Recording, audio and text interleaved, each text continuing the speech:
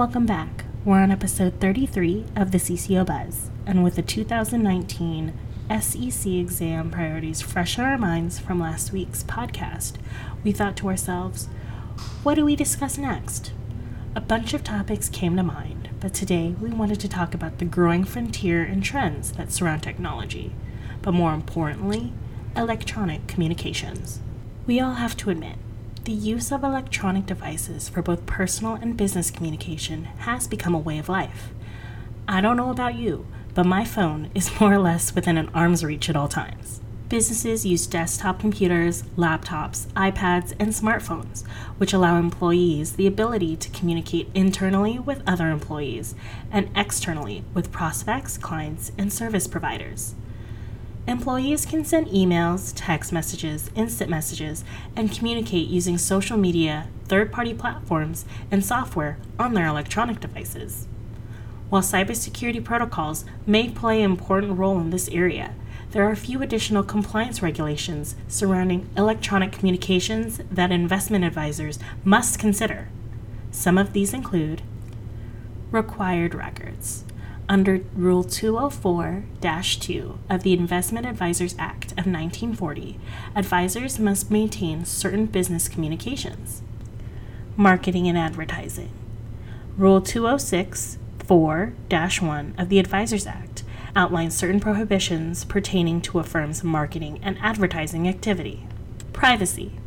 Regulation S-P requires firms to implement safeguarding protocols for client non-public information.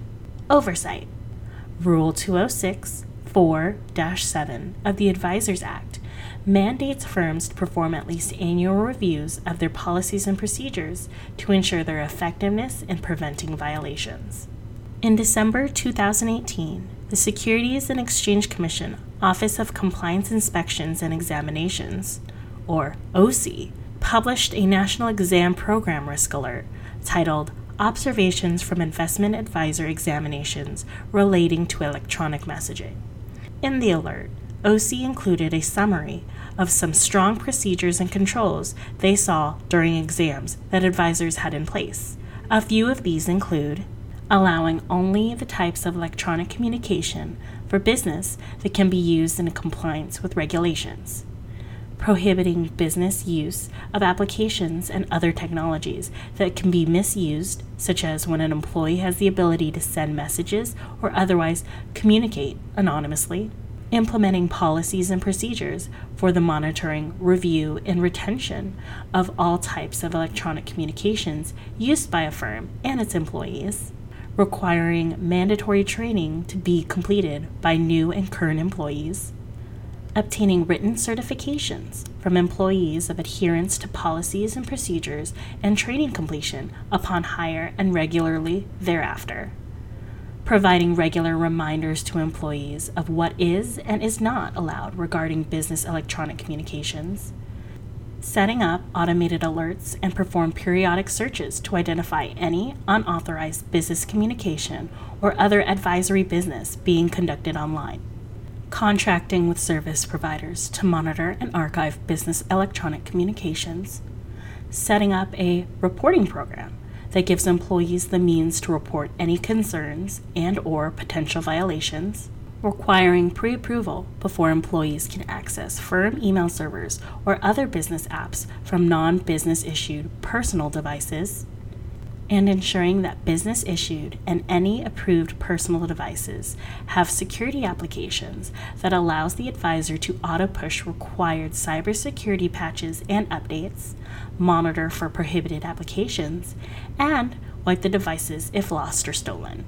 We must warn you that this is not a complete list, so you'll want to read the full alert.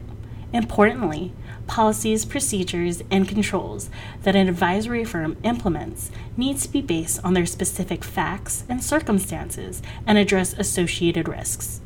In the area of electronic communications, there can be several risks, such as the risk of not capturing all electronic business communications, the risk that non-public information is not protected when sent electronically, the risk that applicable procedures aren't adequate to prevent violations, the risk that employees don't understand the firm's requirements, which can cause a violation, and the risk that unapproved devices are used for business communications.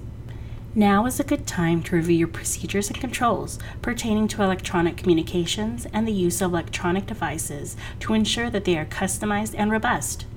Should you need assistance or have questions, please contact us at info@corecls.com or at 619-278-0020. And listeners, we want to remind you that the exclusive $100 off discount code to the 2019 Annual Core Compliance Workshop is still active. Use promo code BUZZ2019 at checkout. We hope to see you all there. Well, that's it for this week's episode. If you'd like additional information, please check out our website at www.corecls.com. You can also follow us on Facebook, LinkedIn, or Twitter at CoreCLS. Thank you, and we hope you tune in to next week's episode of the CCO Buzz.